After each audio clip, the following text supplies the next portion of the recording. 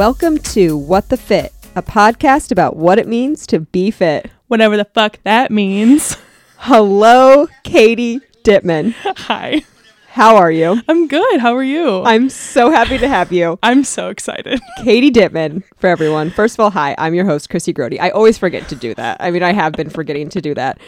Katie is with me today as the winner of the guest co-host giveaway. So in my attempt to help spread the word of What the Fit, I had people enter a contest to be a guest co-host on the podcast with me because I feel like, tell me if you think this is right. People, when you think of like when you're going to listen to a podcast, it's like, oh, someone says, oh, I heard about this great podcast, or I'm listening. It's like word of mouth. No one's like really going to search. At least I don't. Yes. No. What do you word of think? mouth is a thing because Yeah. I try and search for podcasts and I just get down a hole and I'm like, never mind. I'm good. Like I can't. And then you're like, I don't know. Is this going to be good? Does this sound good? Am I going to like this? And then it's like hard to get into it. So anyways, this was the result of that. Katie won. I'm so happy because Katie is a great champion of What the Fit and is always posting about what she loves. So I'm super appreciative of you. I love it. I'm so grateful for you. Are you excited to be here? I'm so excited to be here. Okay, let's get right into it. Yes. What's been your favorite workout? Well, I work out at Burn Boot Camp in yeah. Cincy Hyde Park. And so this week was pretty hard. And Monday we had like a metabolic conditioning. What is that? It's like weights and cardio all mixed in, just like going as fast as you can. Sounds so hard. I told you before. Burn Boot Camp is so tough. It's It a good is. workout. People love it. Yeah, I went there when they first opened and then I went away for a little bit and then I was like, no, I need to go back. I love it. And now I'm just like addicted to it. Yeah. And it's like is it your soul place? Is it like your place, your community? It's my community. Yeah. And then I like to sprinkle in like, Quidwell events or any other. I did the Shred 415 pop-up last weekend. How was that? I missed that. It was good. Yeah. They have been talking to me for a long time and I haven't been able to take a class with them. So I was I'm excited when the gym opens to take it with the treadmills. Yeah. And that's a really hard class to do a pop-up with when it's all kind of focused around that equipment. Yeah. But they have such an amazing energy that like you just know they're going to be successful because they're such good people. Yeah. Yeah. It'll be hard to go away from Burn though. So I would like to sprinkle it because I mean, like, Ryan Walker, I train with him most of the time. Kat and Ashley are also great, but I mean, they just like push you. And if I'm going to work out, I want to feel like I'm going to die. Yeah. I mean, I that's, get that. Yeah. I can't do these things. We're just like, oh yeah, like I feel good. No, I want to walk out and be like, oh my God. Yeah. Good for you. So what was the workout like specifically? What did you get into? Can you remember? I mean, there were Thursday. Okay. Thursday. There was like, I want to say, I don't know. There's been so many things, and today was cardio too. But we did burpees, so many burpees, God. and what's the one thing I remember when I went to the workout in Mason, the Burn Boot Camp in Mason. It's like there was like 25 variations of a burpee. Yes. That was like each one was more difficult than the rest. It's like a donkey kick with a burpee. Yeah. It's like a jumping, twisting, spinning. They burpee. did Burpee Madness like a month ago, and the whole 45 minutes was burpees, different variations. And I was like, I might actually die here. Like, how? Like, forward my mail to my mom because I'm going to die. I have a living will. Don't keep me alive. This is it. Oh. Yeah. So I love Burn Boot Camp. It's great. And they do it's not always just cardio, right? They do some like weight training too? Yeah. So every Sunday, the main Burn account releases what they call the protocol. And so then you know what it is. And then you can like choose to watch the Instagram to see what the day is going to be like. And so I like to because I want to know what I'm in for. I have to prepare myself. I'm the same way. Yeah. Like when I go to Orange Theory, like I always look on Reddit. It doesn't deter me. Like I have never once been like, I'm not going to go because that's the workout, but I feel better knowing what I'm getting into. I feel like but I'm just like a preparer. Like I have to mentally like, okay, this is what's going to happen. Like today we did like bear crawls on sliders, which just no, thank you. That's the worst. I tell Ryan every time, please don't make me do that. But I don't get out of it. But and I was just like, okay, it's what's happening today. It'll be fine. You'll get through it. And then it's over. Yeah. Love it. So my favorite workout was one that it's been on my list to try for a very long time. Like since we started the podcast. Oh. Elemental Fitness. I saw that with you Kevin did that. Yeah. Wimmer. So he is doing something really cool and unique. His workouts are all outside. Okay. At a park, like off of Old Kellogg Road. So like east. Okay. I don't really know that area very well, so I have I'm not from here, so I know nothing. I have no other reference point for it. I think it's like maybe like Woodland Mound. It's just like 25 minutes east, kind of. All right. But it's at a park, a huge park, and he has like obstacle courses. So I always heard about this workout that it was like, okay, you're, using the elements, using nature as part of your workouts, like your like rocks and stumps and just like being outside. And I'm like, I was very intimidated by it, which is why it's taken me probably like a year and a half to try it. Because it's like one thing to be in a gym, right? And you're like, I know how to do a bicep, like, the weights, the movements. And I'm like, can I hang from monkey bars? Like, that sounds really difficult. And I don't want to look stupid. Right. So finally, Mike Kreger of Banna Sun Smoothies, he's been going to these workouts. He's like, we're picking a day, we're doing it. So on a Saturday at 8 a.m. when it was 23 degrees outside. So mind you, now it's 25 minutes from my house. So I had woke up at 6:30 because I'm like, I gotta have coffee. I have to have time to put all of my clothes on because I'm gonna need like 25 layers. But it was great. So like from the very beginning, Kevin's like emailing you as your first time, what to expect, how to dress, what's going to happen. Super informative, really great. As soon as I get there, he's like giving me the rundown and, asking me, are there any, physical limitations or like what's going on with you? How are you feeling? Sure. So it made me feel really comfortable. I'm going to say there was like 20 people that showed up to this Saturday 8 a.m. class. He has 6 a.m. classes where they're outside in the woods working out that people go to. 6 a.m. I'm not even conscious. It's one thing, right? You go to your 6 a.m. heated yoga class. You are in the dark woods. It's cold. There's frost on the monkey bars that you're about to work out on. That seems people love this workout. He's been doing it for like 9 years. He's gonna come on the podcast soon, so we're gonna get dive into his methodology and his story. But so the workout was set up in stations. Okay. So warm up was like you would like sprint down to the end of the field, sprint back, and then farmer carry these rocks. And I will have to say that I haven't run outside in a really long time of just like a straight shot sprint, and it did feel really great and liberating just to run freely. Yeah, so that was nice. So the stations were as many rounds as possible for 8 minutes each station. So one station you had these rocks. They're just rocks. I'm like, Kevin, where's the weight on here? How much? He's like, just pick it up and see if you can do it. Just pick a rock. Just pick a rock. And you would squat to pick up the rock and then clean it, toss it behind your back. And then you'd walk to wherever it landed and you'd clean it and toss it over your back. And then you had lunges where you would take a rock and hold it on your shoulder and lunge down and lunge back. So that was one station.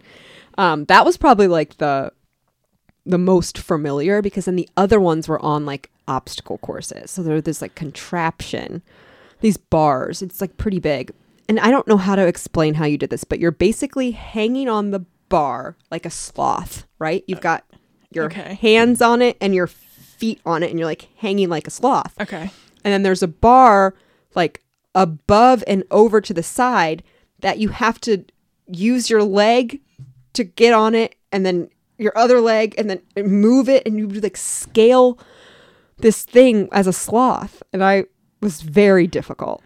I didn't make it very far. I made 2, and I was like, I'm done. I can't. I would be I can't do it. And you would do muscle, assisted muscle ups with the bar. So that, and he's again so kind and supportive. You don't at all. Everyone there was saying hello and feels very welcoming. So it's not at all an intimidating environment. It's the opposite of that. I mean, it's challenging, but they make you feel really good. Then there was a station with monkey bars where you're just doing the monkey bars. No, can't really even do that. I'm just hanging freely. I'm this is something, right? And then there was one where there were these hurdles, but they're massive. And they're hip height or higher that you have to hurdle yourself over, and then the next one's super low to the ground. So then you're ducking under it. No. It was really hard. I was really sore after it, but it was It was awesome. And then by the through the second station, like my coat was off. You know, I just had this like Patagonia on. You're sweating. It feels good to like be outside and in the morning and working out, and like then the feeling when you're done is like fantastic. But see, this is why I love the podcast, because like you guys have talked about it before, and now, so like knowing that they're going to talk about limitations, they want you to come back. Yeah. And so they're going to make it work. Like that's why I love hearing about it. Yeah. Because now I'm like, oh, well, I could do that. You could definitely do it. He wants it to be available for everyone of like all fitness levels. So there's tons of variations that he can give you, you know, like me, like I couldn't do the monkey bars, I couldn't do that sloth thing very long. He's like, okay, start here, do this, just hang, or like just like use one arm to get to where you need to, you know. So it's great. I'm excited to talk to him and like hear about his story and the like madness behind the workouts. He's like talking about going on this trail run where it's like 6 miles just straight up a hill. I know he's a nut, but it'd be fun. But it'll be fun. Okay, Katie, what do you want to talk about? Okay. What is it? Lay it on Everybody's been asking me. You said on your entry that you knew what you want to talk about. Okay. Yeah. So I've been talking to my boyfriend about this, and he's like, I don't really care. Okay. So this is the place. It all started back in January. And like, this is, so as a woman on Instagram who's actively posting about working out, you get all of these people who have like their like coaches that are trying to get you to come and do whatever program it is, whether it's Beachbody or their own thing or whatever. And I know a lot of people who are Beachbody coaches who are great. There's the Fit Mama 30 that Quidwell talks about. There's the Ladies Edge out of Columbus, and I know she's really great. I never heard that. You'll have to look her up. She's really great. But then there are some of these Beachbody coaches, so like I feel like somebody finally gets the courage up to go to a class or go to the gym, and they post about it, and they're like, I feel really good about it. And then these other people prey on them, and they're like, but you could work out from home, but it's cheaper, but you could you could be in my Facebook group, and I'm gonna like, you know, pump you up. It's just like it's like the place to do their cold calls for their business. And they're probably a hashtag they search, or like a location, whatever, they find you somehow. And then they're hot and cold with their business, so whenever they're busy with their life, they kind of leave these people in the lurch. And then this person who like I came to you because you promised, and now they're just left, and they're back at square one. Now they're not doing these home workouts because nobody's supporting them, nobody's pushing them. And that makes me, I've been there before where I've been like wanting to work with someone. Like I'm going to work out from home. I can do that. And then it doesn't work for me, and I feel like I'm alone and I have nothing. And so then I have to start all over again. And so it makes me sad because like at the beginning of the year, I started getting these messages, and I was like, listen, I love going to the gym because I work from home and it's my only form of social. You got to get out. I got to get out. And I'm not self-motivated. I need somebody to push me. And then they're like, oh, but my Facebook group is in it. And I'm like your Facebook group. It's not going to be like, okay, get the fuck up. Get going. You're not going to make me do a fucking 50 variations of different burpees. I'm all about work your side hustle, get your money. But also, it's like you, at that point, you don't care about my health. No. You care about making money. If you're they want the numbers under them. They want the numbers. They want to make money, and you don't care about health. And like we talk about being authentic in social media all the time, and it's like I'm just over people like that. Those are the worst. Like I will send you a novel about why you're not like I'm not coming, and you should just leave me alone. Again, everyone do you. If you found something that works for you, then who am I to say anything about it? And if you are a person that's helping someone get fit, however you are, cool. However, I do not need to see every single shake that you make. No. I do not need to like see your children scurrying around you while you're working out. I do not need to see your before and after over and over and over again from 2009 when you were fat in college. We all were. Congratulations.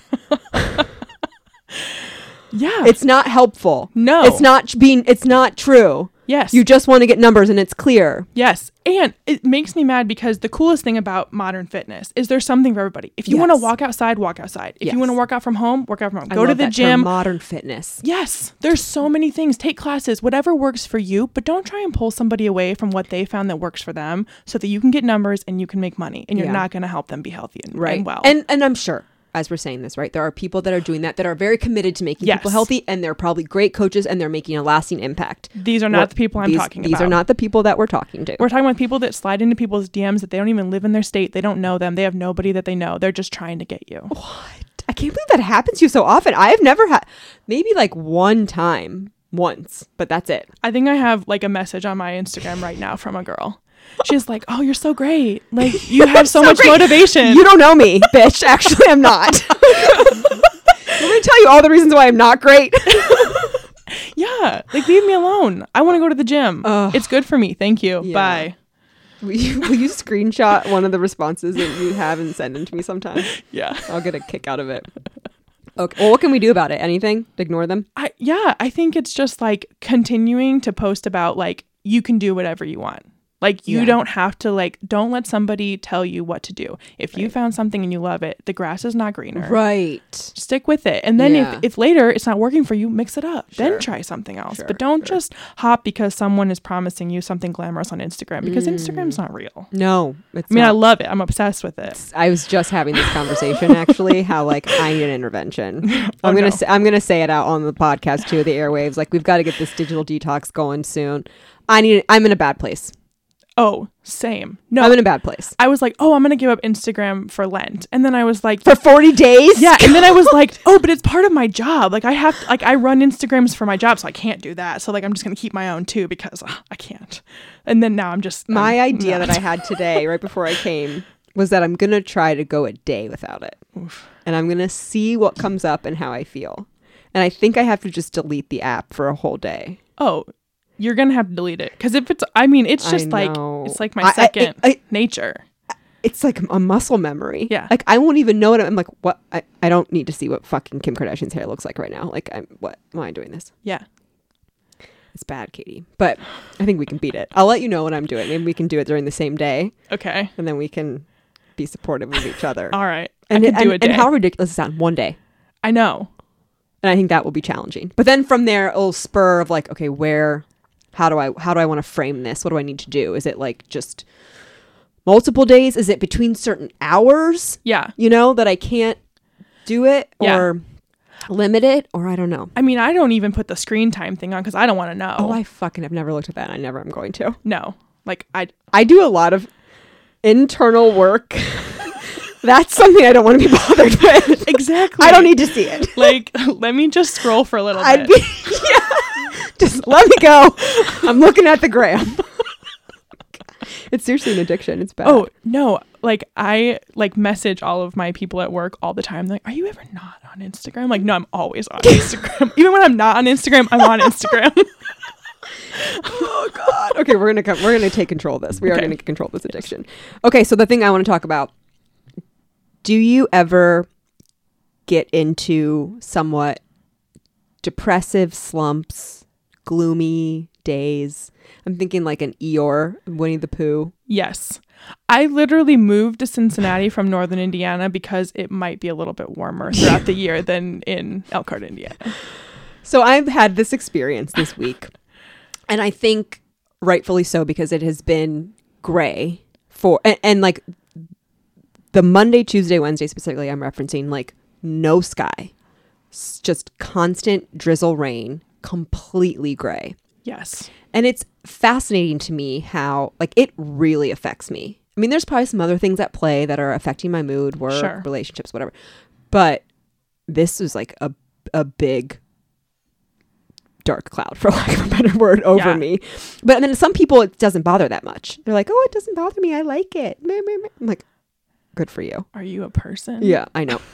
So I was thinking like how, I understand that sometimes, right, we get into moods or whatever, and we need to let ourselves be sad. We need to let ourselves feel that feeling, and like, it's okay. But this was a situation where I was like, I don't want to be in this mood because of the weather. Like, I want to actively try to do something to make myself feel better. And so I luckily live with a superhuman. He's not real. When he heard I was like in a slump, I'm talking about Ryan. He's like, okay, well, we're going to get you on an uptrodden improvement plan. And I was like, okay, Ryan Grody, what do we have? What's on my uptrodden improvement plan? So his suggestion that, and I was like, I'm going to go to my best friend Kelly, and it was Monday night, and I was like, I don't watch The Bachelor, but I was like, I'm going to watch The Bachelor with her because I will be able to turn my brain off. You can get so sucked in to that show. I'll scream at the TV, let my aggression out. She supports me yelling at the TV. I'm not a hindrance to her. And like, that's how I'm going to like just get rid of this gloomy Monday. Yeah. But then I got on my own couch and like under my special blanket. And then I was like, sorry, Kelly, I can't get up. So Ryan comes in and he was like, okay, let's set a timer for 3 minutes. And we're going to sit across from each other. And we're going to look at each other and we're going to send each other as much positive and loving energy as we can. And I'm like, are you fucking kidding me? For 3 whole minutes? I'm like, oh, it seems like okay, a lot. I'm going to go along with, I'm like, okay, I'm going to go along with this. I'm going to try this. I really do want to get out of this like gloomy mood.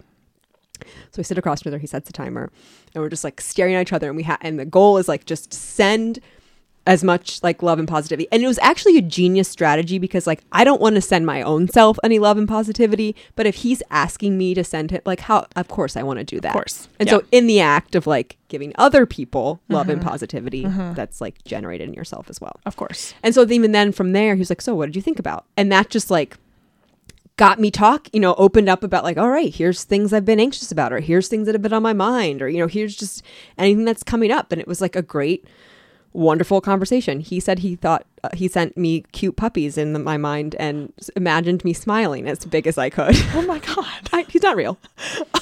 He's not real. I'm fully aware. Okay. He's not real. As long as you're aware. Yeah, I'm fully aware.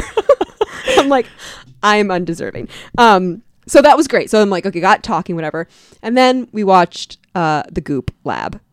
Oh. And watched like some episodes there. And so it was good. And that was like kind of some nice psychedelic work. And I'm like, okay, that brought up some more stuff I wanted to talk about. And then by the end, I was like, okay, I'm feeling a little bit better.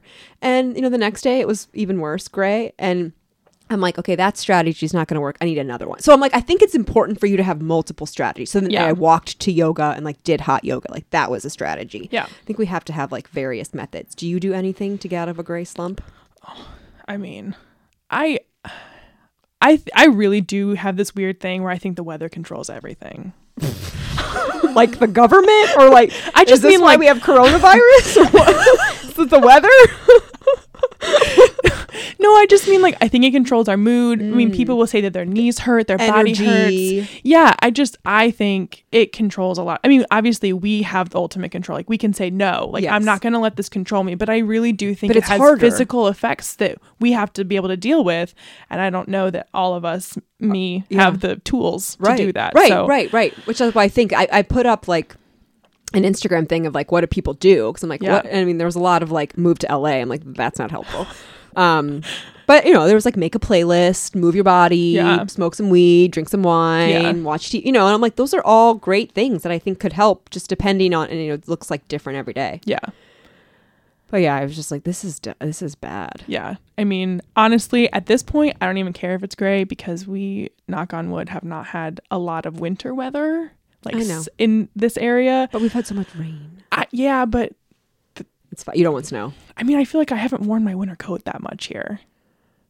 I feel like I've worn like lighter coats, which has been really nice. So I'm not trying to complain. I'm just like, okay, it's fine. Oh, I'm complaining about the gray. We can have some sun. Like we need to see a sky. Yeah, I agree. I mean, it would be nice. Yeah. Well, if anyone has any other strategies to deploy, please send them my way and I will get them posted. Yes. Wild card. Yes. I loved this one. This was a really good one. You're saying you weren't feeling creative. This is really good. If you could be on a show as yourself, what show would you be on? This was really hard for me because I have a lot of like shows that I like daydream about. Oh, I wish I was on this show. But I think ultimately I would want to be on Parks and Recreation. Okay. Because there's so many like personalities, and I feel like no day would ever be the same working at the Parks and Recreation department. And I would just get to deal with all of these absurd people, and that would bring me so much joy. Like it could be great every single day, and like dealing with like those people, I would just be the happiest person. Something new all the time. Just time. because it would just be like, oh my God, what's happening every single day. Right. And you'd be like funny, you'd be laughing. Oh my God, yeah. Plus I think I'm funny. Yeah. So I agree. I think that I would be a good addition to the cast. I like that one. So, okay. Hear me out. Okay. I'm going to say The Bachelor. Now, I hate The Bachelor. Okay, I hate it. I hate to love it. I truly don't enjoy it. Like, I get physically angry when I watch the show. But it is the fastest and easiest way to get famous. Oh, What the Fit would blow up, and I think I could be really good at it. Oh yeah. I think I could get far enough where I would get the fame that I need. Yeah, I think so. So that's what I would pick. I mean, I'm just like, I'm not mad. Gonna get a quick casting call.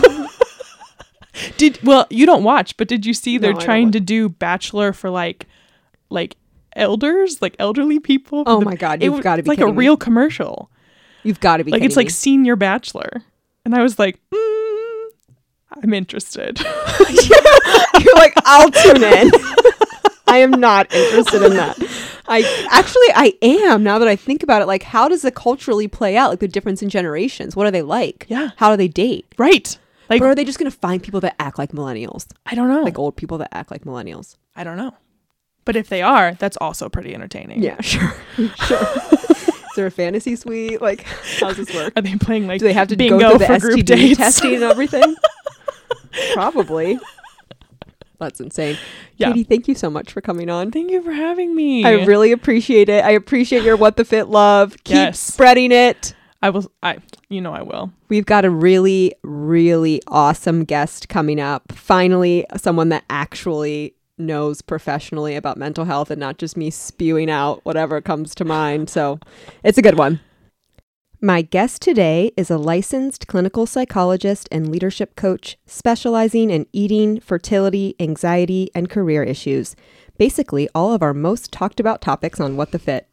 She and her team empower women to elevate their impact by developing their mental strength and well-being.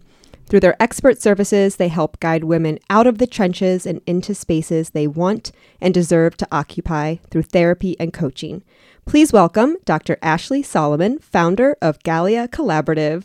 Hi there. I'm so excited to be here. You took the words right out of my mouth. I mean, I'm excited to be here, but I'm so excited to have you here. Oh, thank you. We talk about those type of issues, mental health, on the podcast all the time. I'm like, it's about time we have someone that actually knows what they're talking about.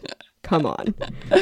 I said to you before we started that I hope I know what I'm talking about. I hope I can live up to the... If your Instagram account is anything like you, then I think so. Thank you. I love following your account. And this is like one of the beautiful things about social media, right? It gets a bad rap for sure. Mm-hmm. Yeah. But I can be scrolling and see a message that resonates and like will turn my day around, or will be like, that's what I needed to hear or see to put whatever feeling in perspective, or sometimes it just gives language to a feeling that you have and that you can't quite put your finger on it. And then once it's verbalized, you're like, oh, okay, now I can kind of like move past that. Yeah. Like that's it. That's exactly what it is. Yeah. And yeah, I think there's such the sense of solidarity. That's where I tend to get the biggest benefit, is just being able to say like, okay, I'm not alone with that. Like this is actually a thing. And so it's not just me. A very common thing. Mm-hmm. Yeah. Which there's power in that. For sure. So I'm happy to have you on and kind of help guide some of these conversations. We have topics we want to get into. But I was looking on your website, and one of the first kind of things that came up is like, you don't have to know where to start. Mm-hmm. And that I was like, I think I out loud was like, oh, because that has always been my biggest hang up with like not going to see someone or talk to someone or go to therapy or coaching, because I've had this thought of like, there's not enough time. Like how would I even begin? Where do I start? Do I tell you my life story? Do I tell you what's going on today? Do I tell you what happened last month? You know, like, I don't know. Yeah. And that can be intimidating. Yeah. But it was helpful to see there that you're like, it's okay. Yeah. You don't have to know where to start. Yeah. It's really funny because when I meet somebody for an initial session and, you know, sometimes I come in. I mean, it's probably much like this. I come in with sort of like the questions I anticipate asking and a little bit of information that I know and some thoughts formulated. But I always just ask them to begin wherever makes sense for them to begin. And I would say no matter who it is or whatever their reservations are, like they find the words. Like they intuitively know where to begin. And that's part of that message is just that like there's a part of us, even if we can't verbalize it quite yet, that actually knows like where we need to start. Right. And it mentioned on there, you know, if you're not living in your power because anxiety, stress, eating problems, relationship concerns. I'm like, check. Like, okay, this is going to be a good conversation. I'm going to do my absolute best to not turn this into my own personal therapy conversation and session. Yeah. But I think a good place to start is, you know, just how did you get into it? What's your background? You know, what propelled you into this field? Yeah. Well, any therapist that tells you that they are not in it because of their own mental health is probably lying, because it's, you know, we obviously all draw from our own experiences. So in terms of myself, I feel like I was probably really fortunate. I consider myself really fortunate to have had a lot of therapeutic experiences really early on. Oh, okay. So you know, my family was very, you know, in all of their own like mental health craziness was, you know, very embracing of mental health and mental wellness as a concept. So early on, like there was no stigma around the idea of like seeking out support or talking about feelings and, you know, and all of that. So I think that, and meanwhile, I was totally fascinated with like why people made the decisions that they did. I would just like, I was this totally nerdy little kid that would just like sit with my notebook and like observe people. I was like destined to do this. So sitting with a notebook observing, you're like, I wonder why she's feeling that way. Could it be this? I'm like, I feel like I do that actually. Yeah. I would literally like, oh my God, I was such a nerd. I would like take a notebook to Reds games because I was like so like not the sporty one, and I would like sit and just like people watch, and you know, not the players on the field, but just like watch people make up stories about you know, their interactions with each other. For sure. I was just you know, like people were my sport. Oh, I love that, people as a sport. That's perfect.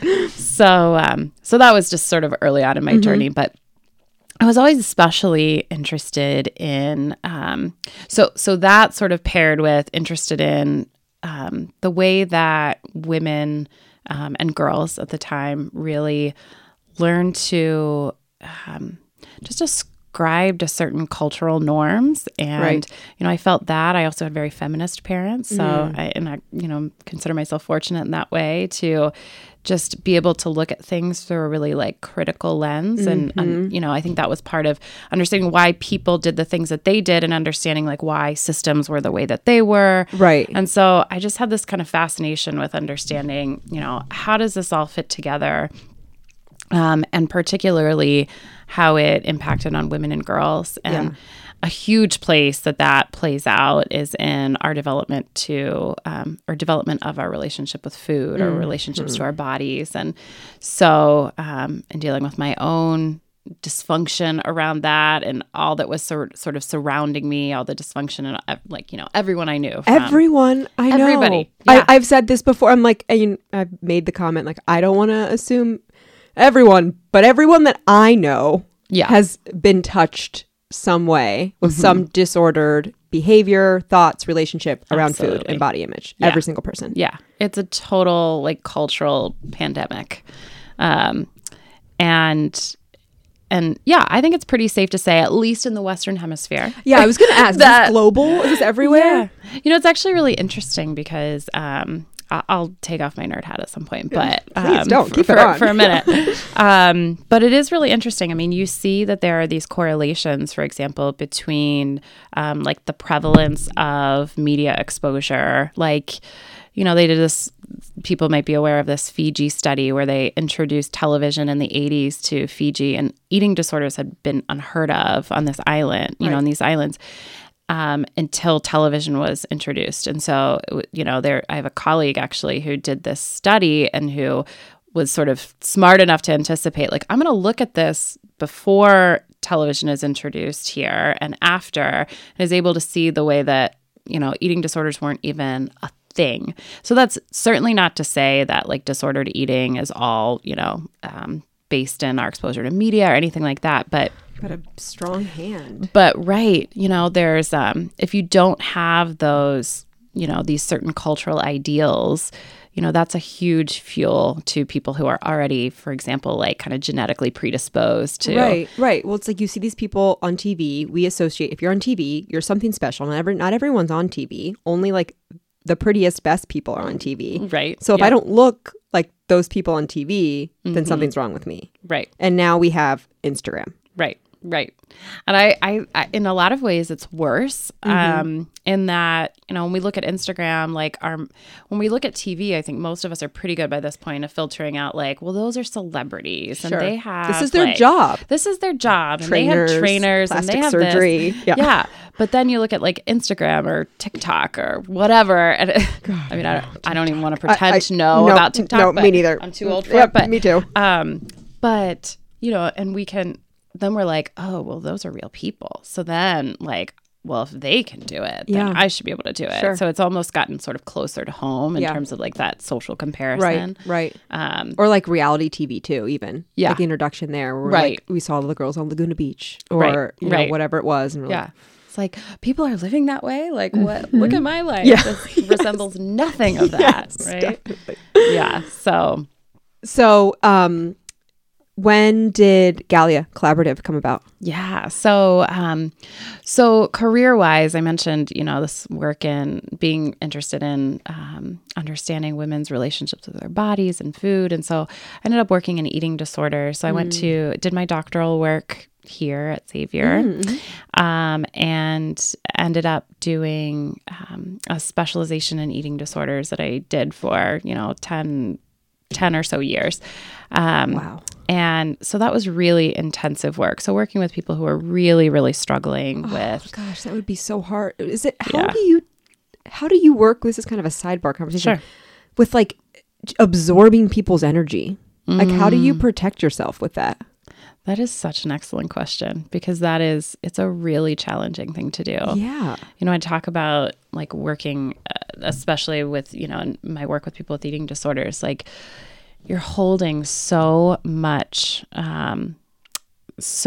pain and ambivalence often because there's some, with eating disorders, what often makes them so difficult both to treat and to live with is that there's just this constant kind of ambivalence between something that's sort of like helping me survive, which are these like eating disorder symptoms, and also knowing that they're destroying me.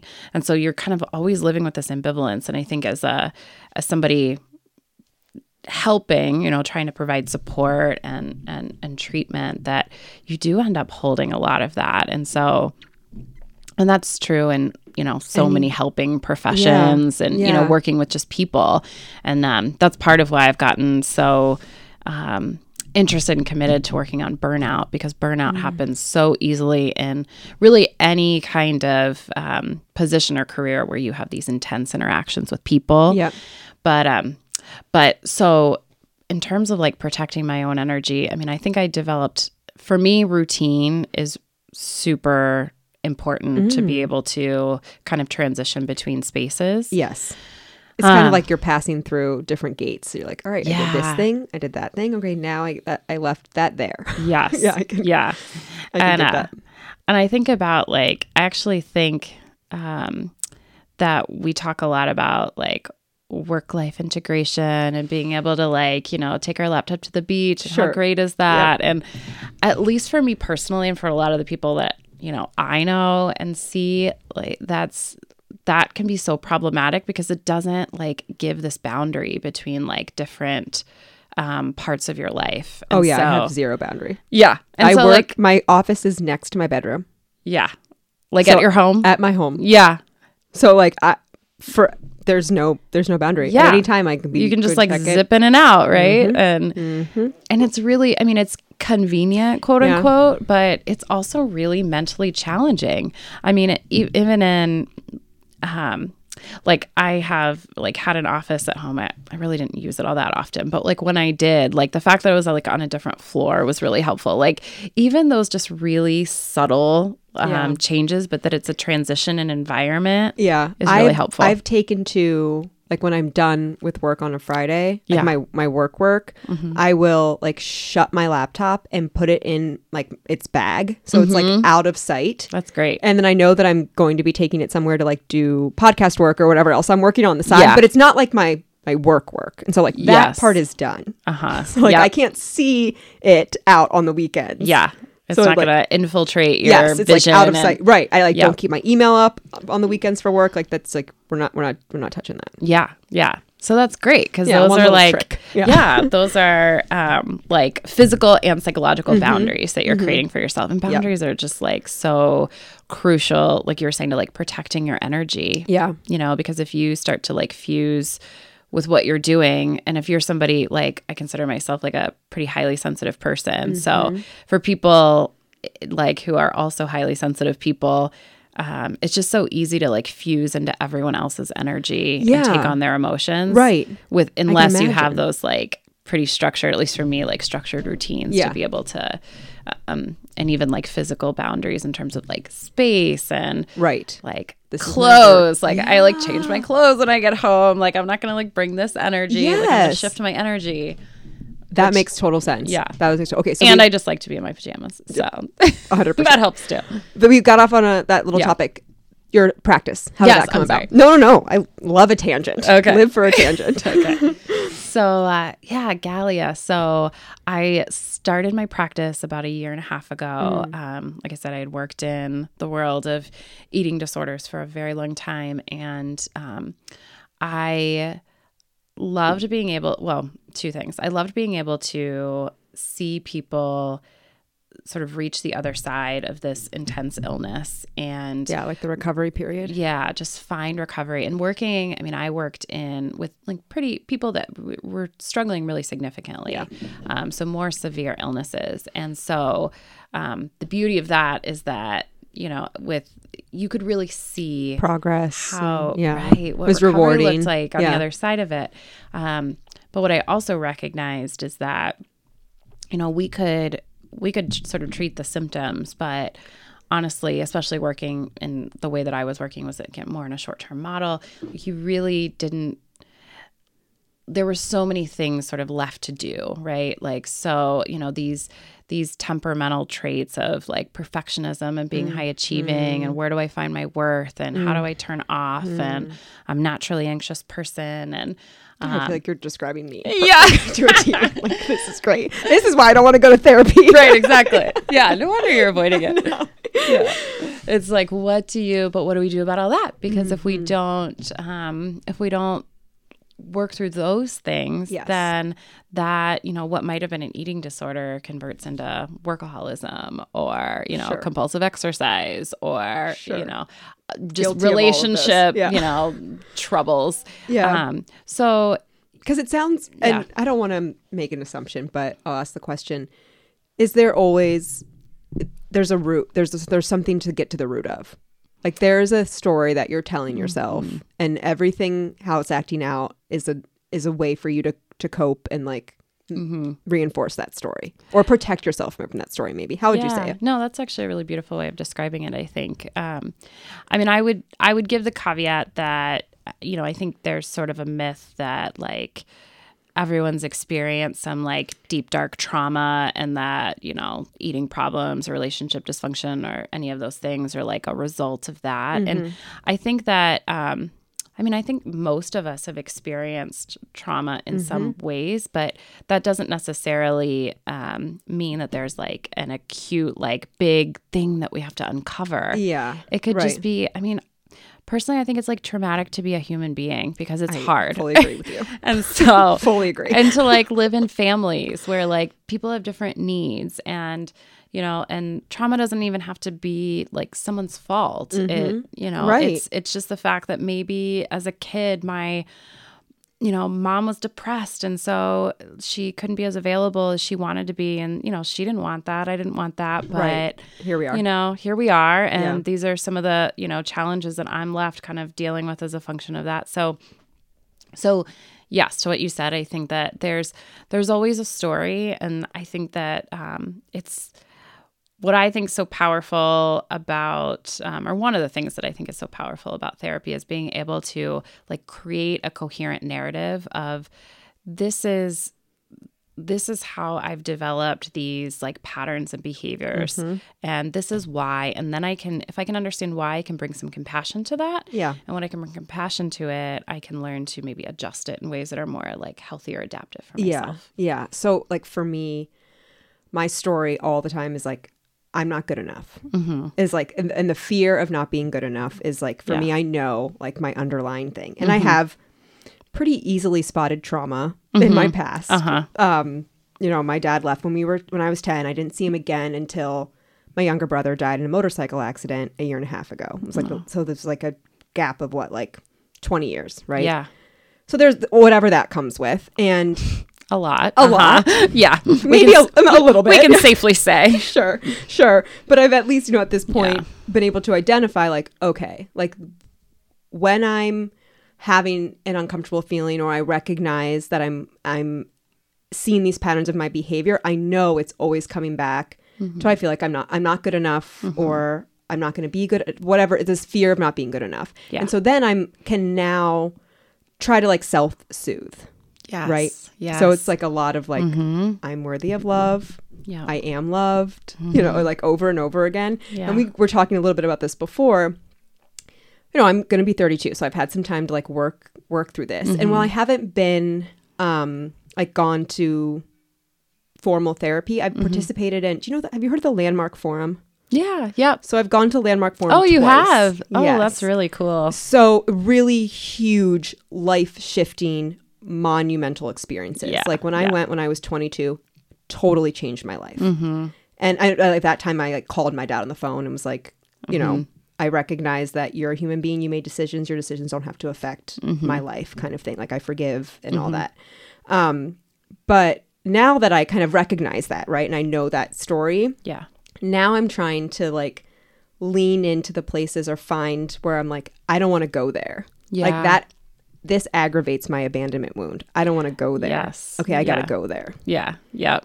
And so like that's where I and the journey where it's like, God, it's hard because I don't want to. I don't want to do the work all the time. And I would love to get into something you talked about this kind of like hyper aware, intensive like self-awareness. How did you put it? I wrote it down here. Oh yeah, like intensive self-awareness. I think you said that right. Yes. Yeah. Yes. Yep. That and this place of like, now that people are kind of aware, I don't know, maybe it's if it's with the age I am or wherever, but it's like now people are like, okay, I gotta fucking do some work on myself, or at least the people I'm around, right? Like my community of people, it's like it's not enough just to keep living out that same story. I'm not enough, and like acting out on those patterns. And so there is this intensive like self-reflection. Yeah. But I loved how you put it of like, but it's also, it's okay if you fail at something or you don't do something well or whatever it is, and you don't have a big win, you don't have to like associate it with like some big learning. Yeah. It doesn't have to be this like, everything doesn't have to be this aha, or this like transformation. Right. Yeah. And I think that's important as we kind of like get into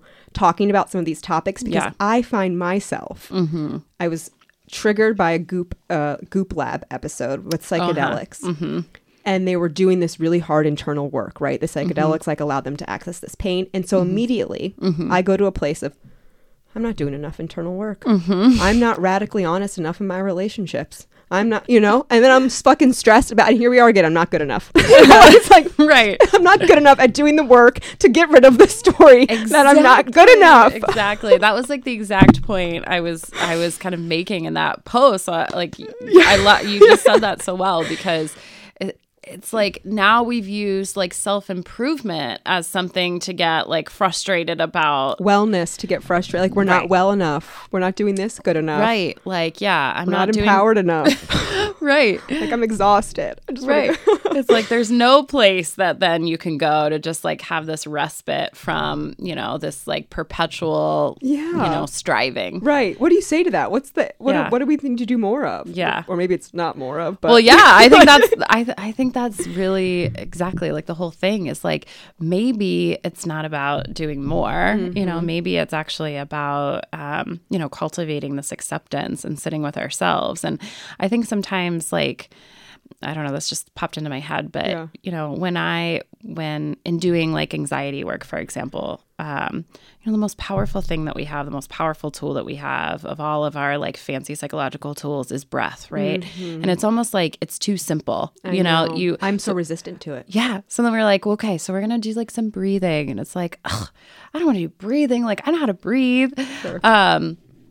And there's like, I think that there's such a similarity to that. It's like, we want to overcomplicate it and we want it to be hard because then it's like something we can do. And then rewarding. Or and then we've achieved it. Yeah. Like I got like an A+ in, you know, self-development or something. And, you know, it's like, okay, no, just go back to just like take that breath. It's okay. Yeah. I know. I've been trying to practice of like, all right, this is the bad feeling. Just gonna sit with it right now. Yeah. We don't got to figure out what we're learning from it. Right. We don't have to be focused on the healing. Right. You made that, the healing will come. Right. Like time. Yeah. Time is our friend when it comes to like these processes. And so, I mean, I think that's the other thing about like with all of our self-improvement work. Obviously, I'm a huge advocate for self-improvement. Right. I wouldn't be doing what I'm doing, but we have to allow like space for integration too. Like that's that time and space and energy. And I mean, just like in, you know, working out or like training, like you allow that time, hopefully,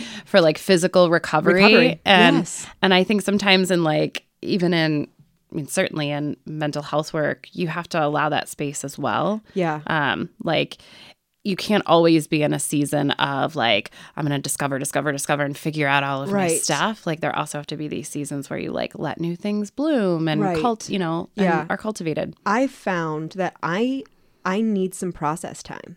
Like I will have, you know, a really challenging, vulnerable, ultimately great conversation with, you know, someone in my life I'm in a relationship with.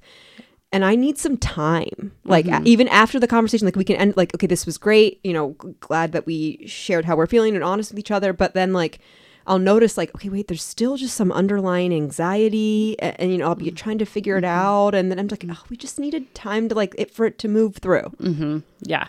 And I wanted to rush it. Like, well, we had the conversation. Like, why don't I feel better? Or like, do I need to say something else? I did not get it across the right way? Like, are we on the same page? We're like, we are. It's just like, I needed the time for it to move through. Yeah.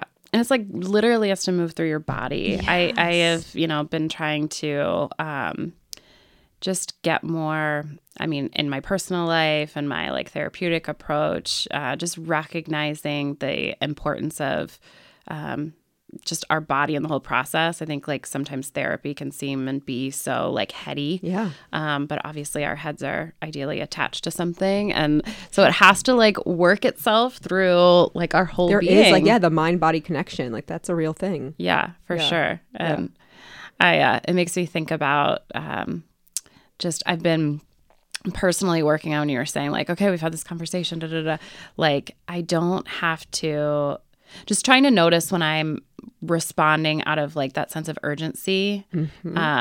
Like if I'm responding from a sense of urgency, then I probably shouldn't be responding in that moment to something that's like activated me. Yes.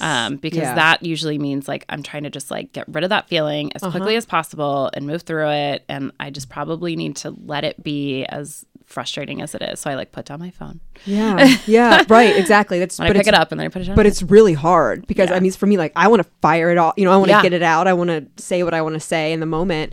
But I've been working with all relationships in my life just to be like, okay, I need some time. Yeah. Like I don't want to come back to you right now or like. Right. And my husband is someone that wants to like get after it right away. You know, like, okay, if there's something wrong, let's get to the bottom of it. Like, let's talk. And while I appreciate that, I'm like, I need a second. Yeah.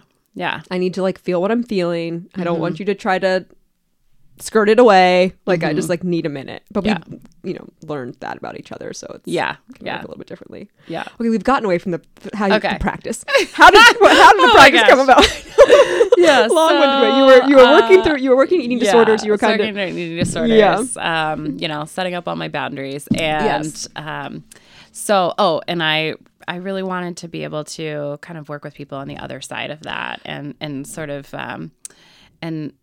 on both sides of it, the things that I could see like driving all these like disordered relationships with ourselves, and then even when we're not kind of chronically using these like negative habits to deal with them, they're still like weighing on us in all of these ways. And then the other thing that I was, for myself, just working in a really intense environment, and I don't even mean related to like the patient experience or the like patient doctor experience, but more so just in a kind of hospital system like experiencing the ways in which I was just being a total hypocrite too, doing what I needed to do to take care of myself and advocate for myself and all of those things. So, long story short, or not so short, I started my practice about 1.5 years ago with this idea that was so different than pretty much everything else I had done in my life, which had been like so like planned and organized, and you know, I know exactly what I'm going to do and what the next year is going to hold. It was like, I'm just doing this. I'm just creating this thing. I have to trust that it's going to evolve into like what it needs to evolve into, and let that play out. Give myself like I was like the definition of burnt out, and I realized that like just jumping into the next thing wasn't going to like cure the burnout. It was like I needed that recovery period to be able to like reorient myself. So I started this practice as like, you know, just this kind of solo venture. I'm going to, you know, be able to like make my own hours and have some flexibility, spend some time. I have 4 kids. So that's a whole separate conversation. My God. I was like, spend some time with them. And do all that. And it was amazing. It was just what I needed. And then as I really got into it, just the need was so high. I mean, there are a lot of stressed out ladies. No shit. Yeah. That's not a shock. So many.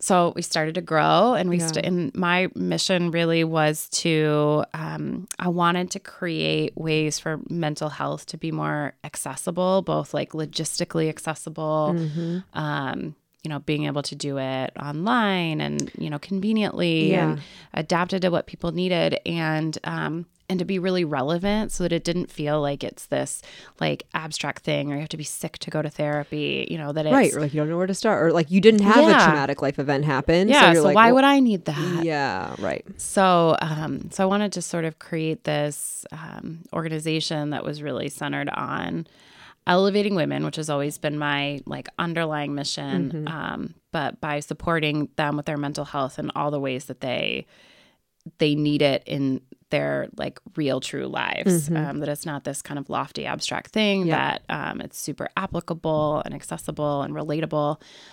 So that's what we've been trying to build. And so we mentioned it's like anxiety, eating, fertility, you know, how would you like describe the offerings, I guess?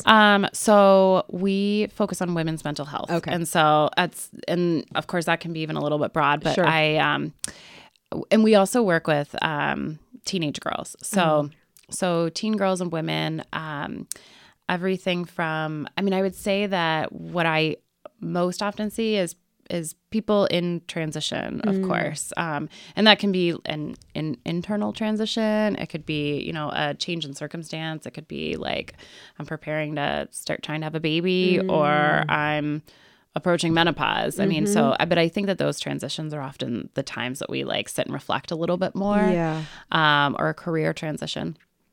And so we work with people across the, you know, sort of spectrum of life and situation. But I do think that we tend to see people who are I would say like anxiety is a common denominator. Yes. And I think some of us are prone to anxiety, of course, but I also think like some of that's really cultural. Yeah. Like we just exist in this culture that like breeds and like fuels anxiety in a way that like totally I think has never been true in history before as much as it is now. Yes. And I think, that's something definitely that I'm like always trying to get a handle on, you know, like how do I like remain calm? How am I like be calm? How am I present? You know, like that's like always what I'm thinking about. Well, and it's partly to what you said, I think earlier, like it's always that like, am I enough? Am I doing enough? Is this enough? Like, is this the right thing? Like, right. What are other people doing? Right. Like, how does this compare? Right. Exactly. You know? It like feels, to me, it's like always coming back to that. And even when I start to maybe go down the road of, okay, yes, this is how I think I should be taking care of myself. I'm like, but is it too long? Or am I taking too much of a break? Or like what if I rest too much? You know? Yeah. Like, am I being lazy? Right. That's like a tug of war I'm having all the time. Am I taking care of myself or am I being a lazy little bitch? I can't tell the difference. Right. And then I think this is self-care. Right. Is it like, does this qualify? Or is this just me like, Right. But then I'm like, also, who cares if I want to take an afternoon and turn my brain off and watch TV? Right. Like, is that a sin? Right. No, it's not. No. Like there's no punishment. Right. There's also no award for going and working 7 days a week all day long. Right. Exactly. I have to remind myself of that a lot. Like at the end of my life, I do that a lot. At the end of my life, am I going to be like most grateful that I like spent that extra day working on whatever it is, or working late or into not? The night. And of course, the answer is always no. But it's hard you have to come back. Are you accepting like new patients right now? How's that work? Yeah. We're adding to our team right now. Awesome. I have so 2 amazing colleagues of mine are coming to join my practice in a couple weeks, which is super exciting. So we're really creating this. It's just so much fun. So, especially starting, one of the reasons I was always sort of hesitant to go into private practice is like, it can feel a little isolating to be in business on your own. So I was like, I've got to create this little tribe. Yeah. It's really fun. So what's the process if someone's interested? Like, how does that work? So it's pretty simple. So, and we of course try to make it simple where if, because I don't know about other people. I get this way too with like phone anxiety, like especially for like, it's just so easy to be like, I'll call tomorrow. I'm like waiting now a week to make a dermatology appointment. Yeah. Because I won't. Just like won't call. Yeah. And sometimes it just feels this is like insurmountable obstacle. And then it's like, oh, I'm sure the office is closed now. Right. Or like, I'm not going to have enough time. I only have a 10-minute window. That's right. I'm sure they're going to ask me more questions. So people can, reach us online just by like submitting a contact form or call. And we start with a kind of intake appointment, which is a little bit longer and, get to know like what's going on and when did you start thinking about like reaching out for support on this? And it's very natural though. Yeah. It's not like, all right, you have to answer these like 45 questions about yourself. Right. And you're like holding pictures up. You're like, what do you see in this ink blot? Right. Yeah, exactly. So, do people say like who they want to go to or do you kind of place them? How does it work for seeing who? Either way. So some people come in and they might know somebody in the practice that they've either like had a recommendation for, heard about, and then we'll get them set up with that person. Or, they might just say like, hey, I'm struggling. Or, hey, I want to like get ahead in, working on my mental health. I know this is something I've been neglecting. And then we'll talk with them a little bit about just like who they are, enough to get a sense of like, okay, we know who's going to be like a good fit. Yes. Okay. Kind of match them up. Good. Okay. So that does sound pretty easy. It is. Everyone it's actually listening. really non-threatening. I know. Yeah. Which I just like make up these stories in my head again of like whatever it is. Yeah. The resistance that I have, who knows what it is. Yeah. But if it makes anybody feel better, I like, this is what I do and what I preach constantly. And I like, and I'm a big advocate for like every therapist should have a therapist because you got to be obviously like checking your own stuff. Right. And like, I don't know, the last time I saw my therapist was like 3 years ago. And like last week 2 weeks ago, I'm like, I should call her. Yeah. And it's taken, I did it yesterday. Good job. But it took me those full 2 weeks. And, that's what I do like every single day. And I was doing the same thing. Like, oh, it's, It's fine. I'll be fine. I can do it. I can keep doing what I'm doing. It's not that bad. I haven't totally hit rock bottom. Like, no one's admitted me into rehab yet. So I'm fine. Exactly. So it's easy to like dismiss it. And then I'm like, what am I doing? Like, what am I doing? So I get it. I mean, it's really easy for us to, jump on an app for ClassPass or go sign up online to go get a workout in. Like, this exactly can be the same type of situation. Totally. Yeah. Okay. I want to dive into some topics now. Yeah. I really liked this thought about self-care isn't enough because we talk a lot about self-care on this podcast. It's a topic that I love to hear other people's self-care. I think it's so unique. And I think it's great to bring to the surface of like, maybe you didn't recognize that's a way that you take care of yourself or like that's how you feel good. So you don't know to like keep doing that thing. So it's like, oh, wait, someone said they like to go for walks. Actually, I really love to go for a walk. Maybe I need to go on more walks to feel better about myself. But specifically the take on that, like the need for community. Around self-care. So if you talk a little bit about that, I'd love to dive into it.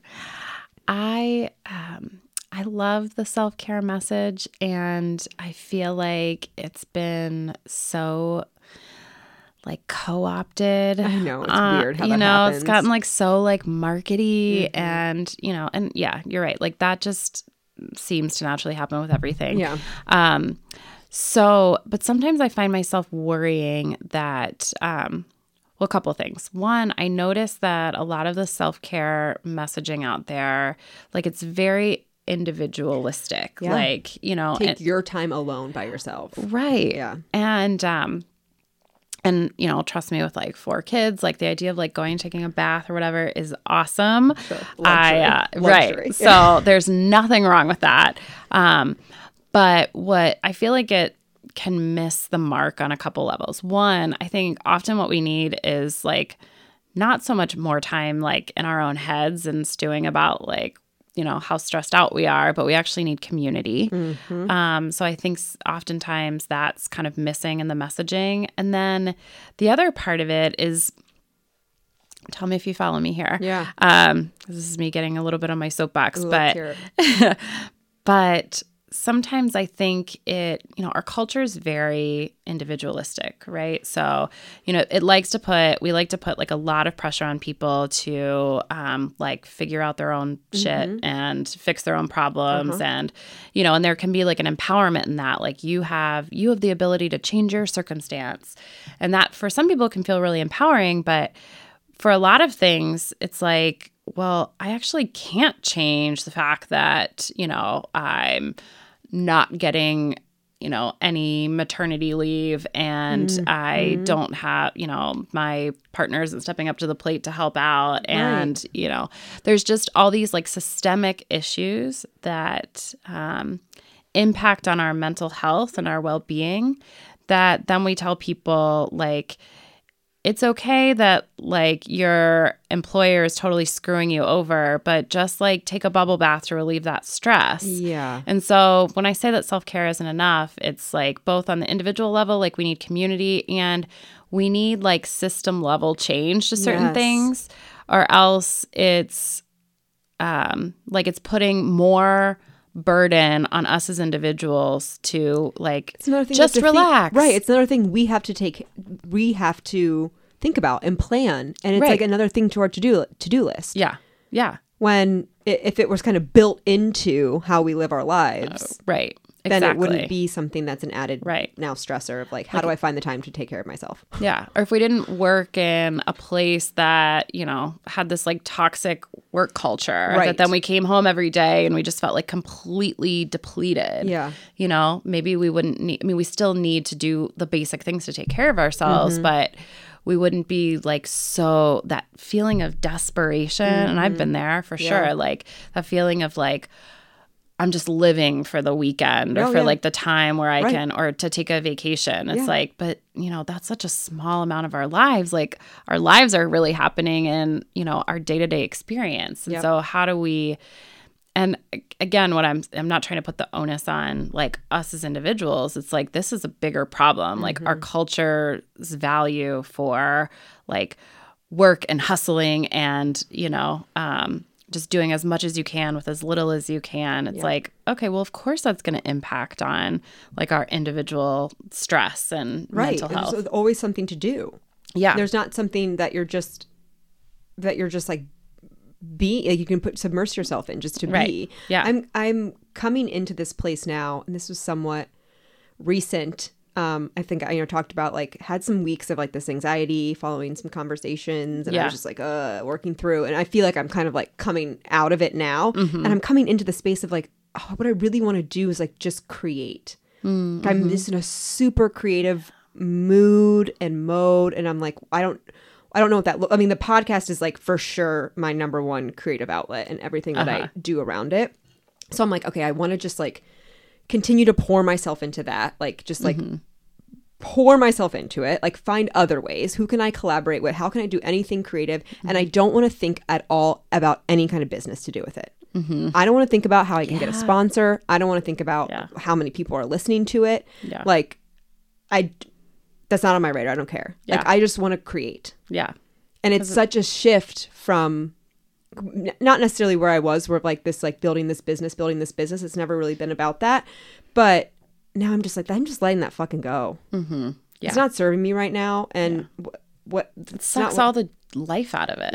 I'm not all the life. I'm not into it. And to talk on the community piece, like my self-care is almost always centered around people and like being with people and going out and being with people. And even like when I think about like walking is like one of my number one forms of self-care. I love going on walks. I'm like psychologically addicted to walking, but I love to walk around OTR where I'm around people. And even if I'm not maybe directly interacting, chances are I live down there. So like I'll see someone I know. It's like a nice chance just to run into someone or like pop in a bar and like just sit down for a second and just hang out. Like just like hanging out with people is my biggest form of self-care.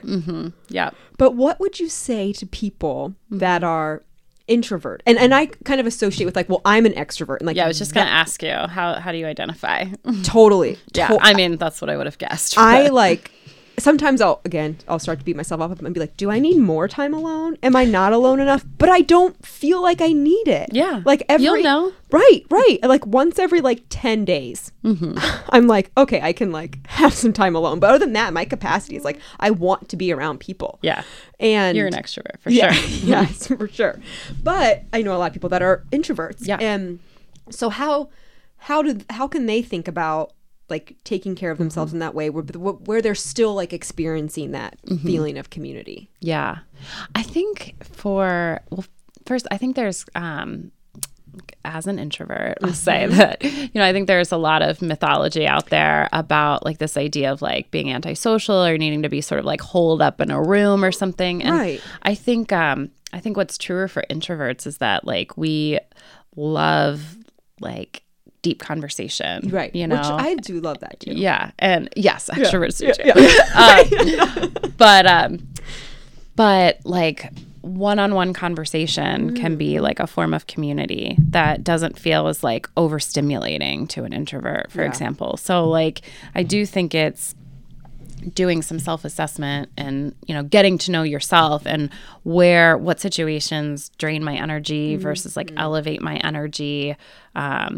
Like it is such an individual thing. Like how much alone time do I need to feel recharged versus, time with, closer people and, those intimate conversations versus like, more social settings and like where there's higher energy. I mean, so much of that is about taking the time to know yourself and reflect on what's actually like nourishing. Yeah. That's a good point.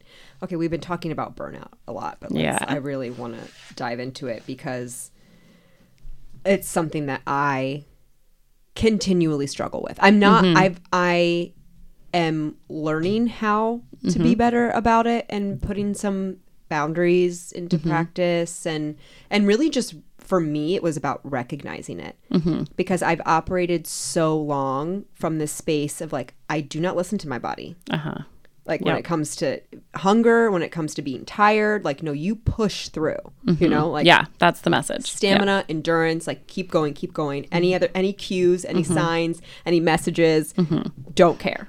Yep. And so I've done that for a very long time and really reached like a breaking point this past summer where I was like, is this it? Like, oh shit. Yep. This is it. I'm at the bottom here. And like, and now then it was like, okay, I need to do whatever I can do to not get back to that point.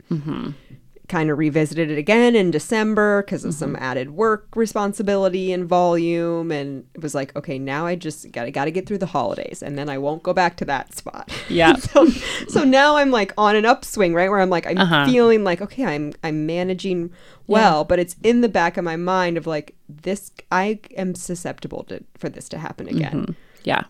So I'm interested in hearing like, are there, you know, what techniques or practices, anything, or maybe it's just identifying, but you know, how do you talk about burnout, or what's been your experience? Yeah.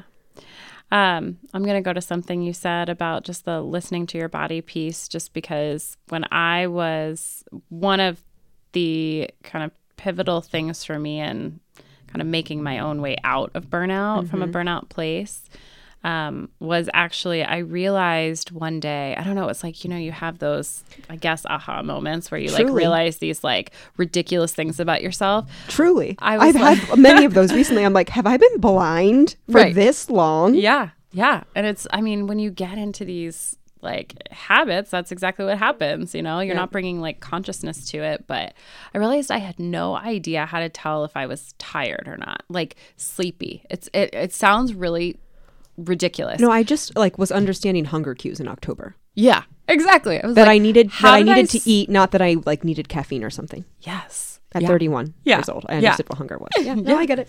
Yeah, it's like, how have I survived all these decades? And I like literally didn't know like how to tell if I was tired or not. And so I like went on this like journey of figuring out like tiredness cues. And now like still, I like get so embarrassed saying this, but like still I'll be like, oh my God, that's tired. Like, right. I identified I should go to sleep. But so, I mean, I guess to the question of like vulnerability, I think when we start to have to like turn off all of our internal cues, and I think it's exactly for the reason that you said before, because if we're really listening and aware of those cues, we're not going to like push through them. We're not going to like plow over them. So we learn, I think, early on to sort of turn them off, because we're obviously like, I mean, you look at any young child or baby, like we're born with all of these cues. You know, we are, I mean, some of us are more innately attuned to it than others, but we are born with our intuition intact for the most part, but we learn to turn it off. And I think the more that we learn to turn it off, the more susceptible we can be to burnout, because we can sort of like get so far down the path that we don't even realize like how we got here. Right. Well, and I know about myself, like it's served me well in the past. Oh, yeah. To be able to work as hard as I can to get to where I am, to achieve, talking about like perfectionism, whatever, like I've been rewarded my whole life for being that way. Yeah, absolutely. But now I'm like, this is no longer like rewarding. Oh, shit. Now I've gotten I'm really in deep shit now. Like, how do I back out of this? Right. Well, and I think sometimes like the things that we're rewarding, like we've been like living off of this like juice of like, you know, external validation or, you know, accolades or whatever it is. No, I'm like a total druggie for it. Yeah. And then I think sometimes, and I know this has definitely been true for me, like then your values start to shift and you're like, that doesn't really feel as good anymore. It's not like making up for like all of the ways that I'm just like depleted as a person. Yeah. And like suddenly you like kind of come up against this like values conflict. And I saw it, for me, it was most evident in my relationships. It affects like my relationships, whereas like maybe before I wasn't in these like committed, strong relationships with people that it mattered me as a partner to them. Yeah. And then now I'm like, oh, I can see it reflected back, where I'm like, this is not good. Yeah. Yeah. It's like you alone, Totally. right? You can go. And like Right. the only person suffering is yourself. So it's Right. fine. Right. But now you can see other people around, how your behavior is affecting other people, where Yeah. it's like, Right. damn it, I can't keep doing this. Yeah. And you can't really connect on like a true intimate level No, when you're like fucking you're tired. You're thinking about a Right. million other things. Like Right. there's Exactly. no connection happening. It's a terrible spot to be in. Yeah, it's I think that's so often the case, is that's where like the friction finally comes to be like, this is unsustainable. And sometimes, unfortunately, for people, it's like after they've lost a significant relationship or things have really fallen apart, then they're like, wait, I got to look at this. Like, what have Right. I been doing? Yeah. So I mean, in a lot of ways, it's like such a gift when we can like catch it sooner than that. Yeah. In a way, and we can like realize the relationship strain and distress. But Do you have anything to say to people that might be in it right now? oh yeah, one thing I would say is that I think often when you're in the midst of like intense burnout and you're not recognizing it as such, you can just think that like something's wrong with you. Like, why don't I have energy for this anymore? Or why do I feel like, or maybe I'm not so good at this thing that I thought that I was so good at, or maybe it's not what's meant for me. Yeah. And so one thing I would say is like, don't give up on the thing. Yeah. It might be much more about like the way that you're relating to it and your relationship to like work and yourself. I think that a good place to start is just being really vigilant about breaks and being able to like take that time to be like fully away, because I don't think we can really make any, like when you're in the midst of burnout and people will like come to me to talk about like, should I make a career transition? And maybe they should, Yeah. you know, maybe that is like the direction that needs to happen. But I guess I would say that it's hard to make any kind of like life changes or decisions from a place where your brain is just totally fried. And so you really do need that like recovery period to even be able to envision a life that you want to be living. And so sometimes it's like, I mean, it's almost like this, you need this detox. Oh, yeah. From but how do whatever we do it is. it? I know it sounds really nice, It right? But it's does. hard to implement. I'm like thinking, this sounds like me. And I've had this feeling for a while of like being on the cusp of something new that, you know, the way that I was working before, maybe the job that I have is like, there's something else, but but I don't know what it is. Yeah. And I feel like it's because I'm like in this like stuck space where I can't just like take a step back from everything to be able to look at a bigger picture. Well, can I ask you a question? Yeah. Okay. Please. So you said that you feel like some creative energy flowing recently. Yes, I do feel that. So where do you think that's like, what do you think has allowed that to bubble up again or for you to feel more creative? I think because I had mentioned that I've been working through some vulnerability and like radical honest work with a relationship that I have, and that it's something that aggravates my abandonment wound, and I've been like working through that for several weeks and having these conversations and putting myself in vulnerable positions that don't feel good. Yeah. And then I think that it finally just has like been able to move and shift and like work itself out, and had a really like great conversation last night. And I'm like, and then it was just kind of like this like epiphany moment. I was listening to podcasts about kind of like ego dissolving, and I'm like, okay, like I'm feeling empowered and capable, where before I was coming from this place of like, I'm desperate, I'm anxious, like this person's not going to want to be with me, you know, like what, you know, whatever it is. And then that kind of breakthrough was like, okay, now I want to create again. Yeah. Like you freed up all this space. Yeah. Like this, where the space. tightness in my chest from the anxiety was there. Yeah. It's like releasing. And I also recognize that like, I might go back to that place again, you know, Right. like this inevitably you will. I don't want to think about it, but right. Like it will come back around. But like in this moment, I'm like feeling rejuvenated. Yeah. So that's beautiful. And I mean, there's the piece of like wanting to harness that. Right. And I was like, took a walk today before I came, and I'm like, how do I bottle up this energy, this feeling that I have of like hopefulness and creativity and optimism? I'm like, God, I want to keep this for a rainy day. Yeah. Well, and I loved what you were saying before about like allowing yourself to use that to cultivate this idea of like doing things that might be outside of the achievement realm or sort of in the traditional sense of achievement, you know, that I'm not going to worry as much about the followers or the sponsors or whatever, which sounds like maybe a slightly different path for you, you know, or a slightly different driver for you. Right. Cool. Where now I'm just kind of, I think before too, and it wasn't even just this relationship anxiety, but maybe just anxiety in general of like needing to achieve. And maybe that was the most recent thing that I just associated with. Did we just have a breakthrough? Is this just turned into my therapy session? There you go. Damn it. I know. I'll bill you at the end. But yeah, please do. But yeah, so I think that there's a lot to work. Yeah. All of the anxiety that comes from, because it's never just one thing. Yeah, no. You know, I in my mind I might be like, it's this thing, but really, it's this thing that's contributing, and it's this thing coming through, it's this work thing, it's this whatever, and right, it all kind of bubbles up. Yeah, totally. Yeah. Oh my God, what were we even talking about? I have now? no I idea. can't remember. I have Burnout. No idea. I think the biggest thing that was really a takeaway for me was how much I thought like I could contain it. Like it was only me that was you know, working so hard, and I could do this alone by myself. And then to see it like affect, you know, every area, my team at work, where I couldn't show up as the leader that I needed to be for them, you know, my relationships, whatever it may be, that it's just like, it seeps into everything. Yeah. You can't carry it alone. I thought that like I could carry it alone. Yeah. But you can't.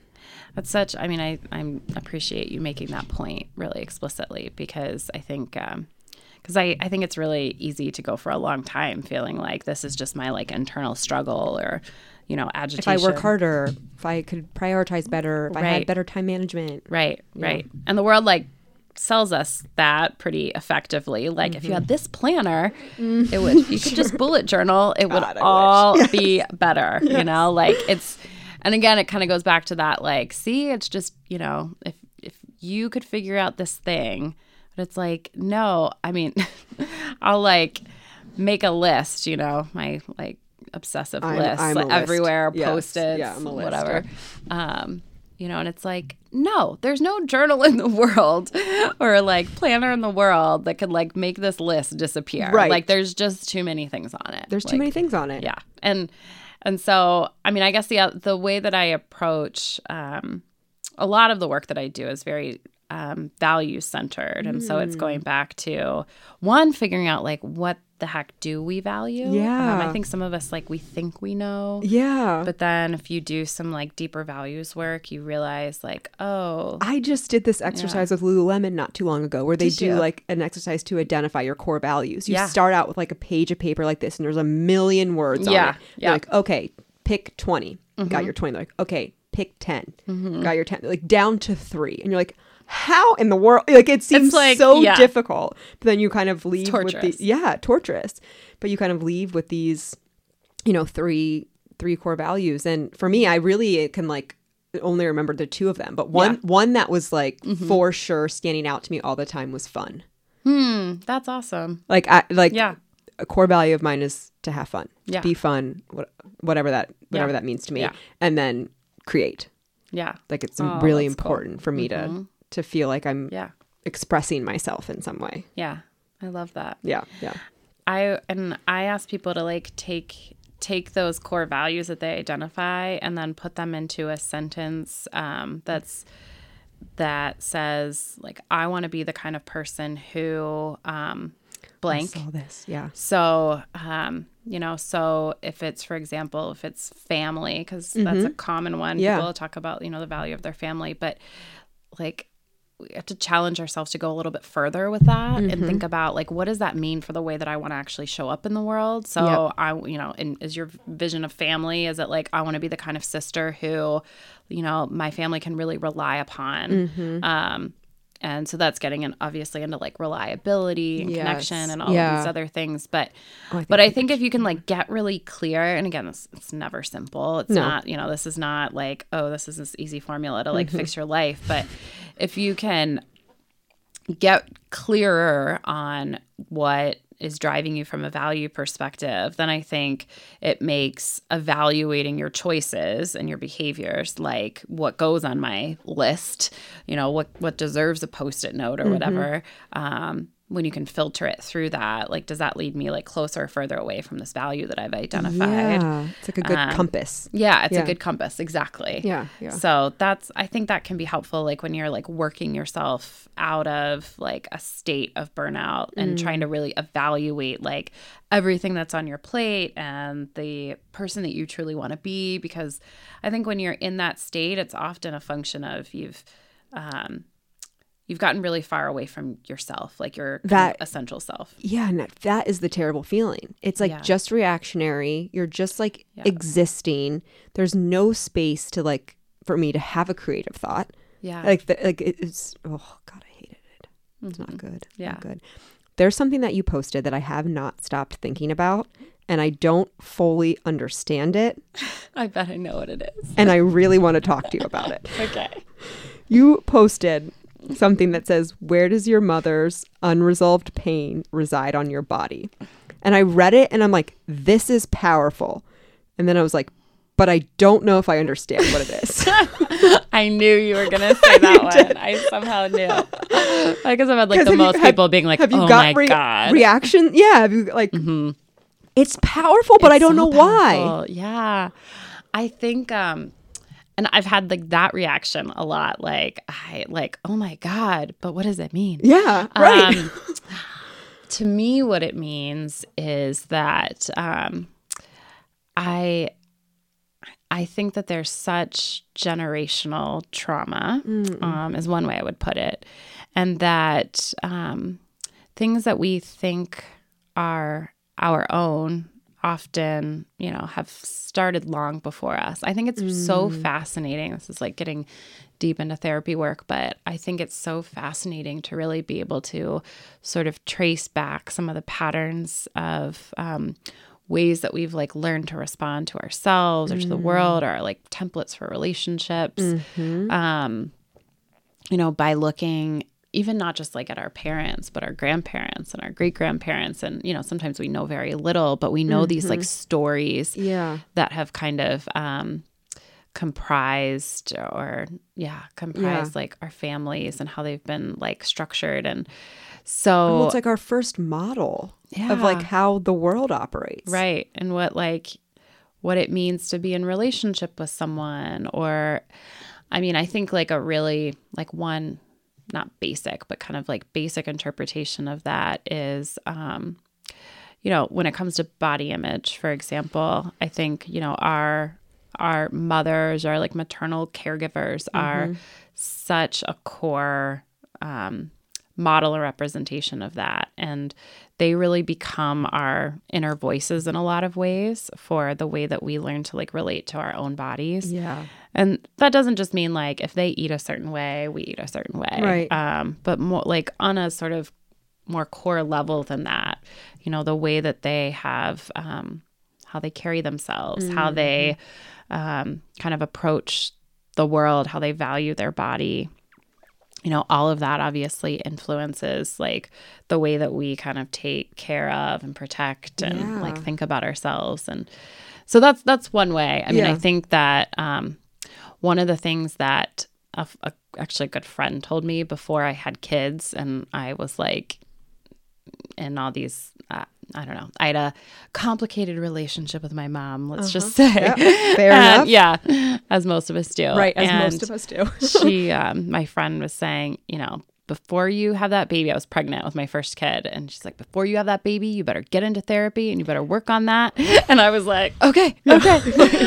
Say no more. She's like, because if you're going to have a really just like a healthy and aligned relationship with your own child, like you better at least understand what your relationship with your own parent like was how that's influencing the way that you respond, the way that, understanding your wounds, like you were mentioning. So that's literally probably like the best thing I've ever done in my life. Yes. Is like, okay, I'm going to go in today. Yeah. I had a friend who did the same thing. Like when they found out they were pregnant, they went to therapy right away because they knew just experience with his mom and how she was, and knowing like they just were like, we're being proactive about this. Like, and I was like, that was the first time I kind of heard of that. And I was like, that is so smart. Like it's so get like ahead responsible. Of it. Right. It's so responsible. Right. It's like we learn how to like swaddle the baby and like, you know, take like breastfeeding classes. Sure. It's like, you know, this is about like our core emotional like attachment to our kids. And yeah, kind of important. You know, yeah, it's like let's like dedicate a little bit of time to that. And I'll say that it's not, again, like we were saying in the beginning, it's not just because like, oh, you have this like trauma in your family. It's like we all have complex relationships with caregivers because no one's immune. Because we're human. Yeah. And, you know, it's always complicated. Yep. So there's always things to like understand and work through. Yeah. No, I thought I read that and I was like, oof. You know, I think everyone probably reads that and something unique comes up. Yeah, they have their own interpretation. They have their own interpretation. And I'm like, oh boy. Like it just like hit me. I've used it sort of like a Rorschach test. Like people will be like, I don't know, that really hit me, but I don't even know, like, what did you mean? And I'm like, well, it doesn't really matter what I meant. Like, what does it mean to you? Right. Like, right. And it's like one of those things where I'm like, where I feel like I haven't stopped thinking about it, where it's something like I just need time to like ruminate and it will come up. It will come when it needs to. Yeah. Without me thinking. I mean, I already have some ideas, like you said. It's complicated. Well, we've been talking about, you know, all these topics, but how do you take care of yourself? You know, what are some routines and rituals that help promote your fitness, whether it be mental, physical, you know, anything like that? Yeah. Excellent question. This is the question I feared coming in here. I'm like, oh no, what do I do? Whatever but I it do is. things. I know I do things, but you're like, I think you said it in the beginning, like trying to make it even more conscious, like what I actually already do. So one, I'm getting back into therapy. Did I mention that? Right. Perfect. No. But that's coming. I'm pretty religious about, despite like some objections from my husband at times. He's very supportive, so I don't want to like paint him in the wrong light, but like, you know, with our like herd of children, I mean, I can't even imagine. I can't. My mom had 4 kids too, and every day I'm like, chaos. What? How? Chaos. I mean, other people probably do a little bit better than me, but no, you know that's not true. Oh my gosh, yeah. How old are they? Like, what are the age differences? They are almost 7, 5, 2, and 5 months. So, oh my God. Yeah, it's a madhouse. Mornings are insane. We're all 2 years apart. Are you? Yeah. Yeah. Yeah. So yeah. I mean, it's fun. It's great to like have that family. Do you have like sisters, brothers? How does it go? 2 brothers and a sister. Okay. Yeah. Where are you in the line? I'm the oldest. You knew that. Of course. Yeah. Like you knew 100% that. 100% you are. Yeah. It was my sister, brother, me. Okay. Yeah. Okay. I love birth order stuff. Yeah. But yeah. So, but I'm pretty religious about like scheduling like girlfriend time, and you know, sometimes my husband will like give me a little bit of a hard time about it. Like, no, you're gonna be out when? I'm like, it doesn't matter. So I've really worked on just like, yep. Trying not to let my mom guilt set in like too far, because my kids definitely like totally guilt me if I'm like leaving to go do something. Like, take us with you. Do you tell them like I need this time? Like, this is good for me. You have this time that you do, Dad. Like, this is mine. I do. I should actually be better about it, because sometimes I just like lie and say like, I'm going to sit at the library where you can't talk anyway. No. That's a good one. But and try to make it sound like really not fun. But no. But sometimes I do talk about the fact that, you know, they have their time with their friends. They do their like, you know, they do their sports. Right. Blah blah blah. Yeah. Right. And that's really important. Right. Exactly. That's totally important. But I will definitely say, my youngest kiddo is 5 months old, and this last time of being pregnant, I, you know, was definitely not the like fit pregnant mama lady. I was like, I feel like doing nothing. I mean, it probably didn't help having like 3 little other kids. You are exhausted. And all that stuff. So I was just so exhausted. And I think in, you know, my previous life, I would have like pushed myself through that and been like, no, I have to like, you know, And I'm actually kind of proud of myself that I didn't. I was just like, okay, my body needs rest more than anything else right now. So I was just I didn't do very much. I think that's like so commendable. life. So commendable to recognize. Yeah. So, I mean, that's self-care too, right? Yep, so, now I'd like to be getting back into like some routines that just like make me feel good. Like I love to just walk and, what is it about walking? I know. It's just like incredible. It's nice. I went on a 2-hour walk with a friend on Friday night, last Friday, and it was cold. We bundled and it was like kind of misting and gross and whatever.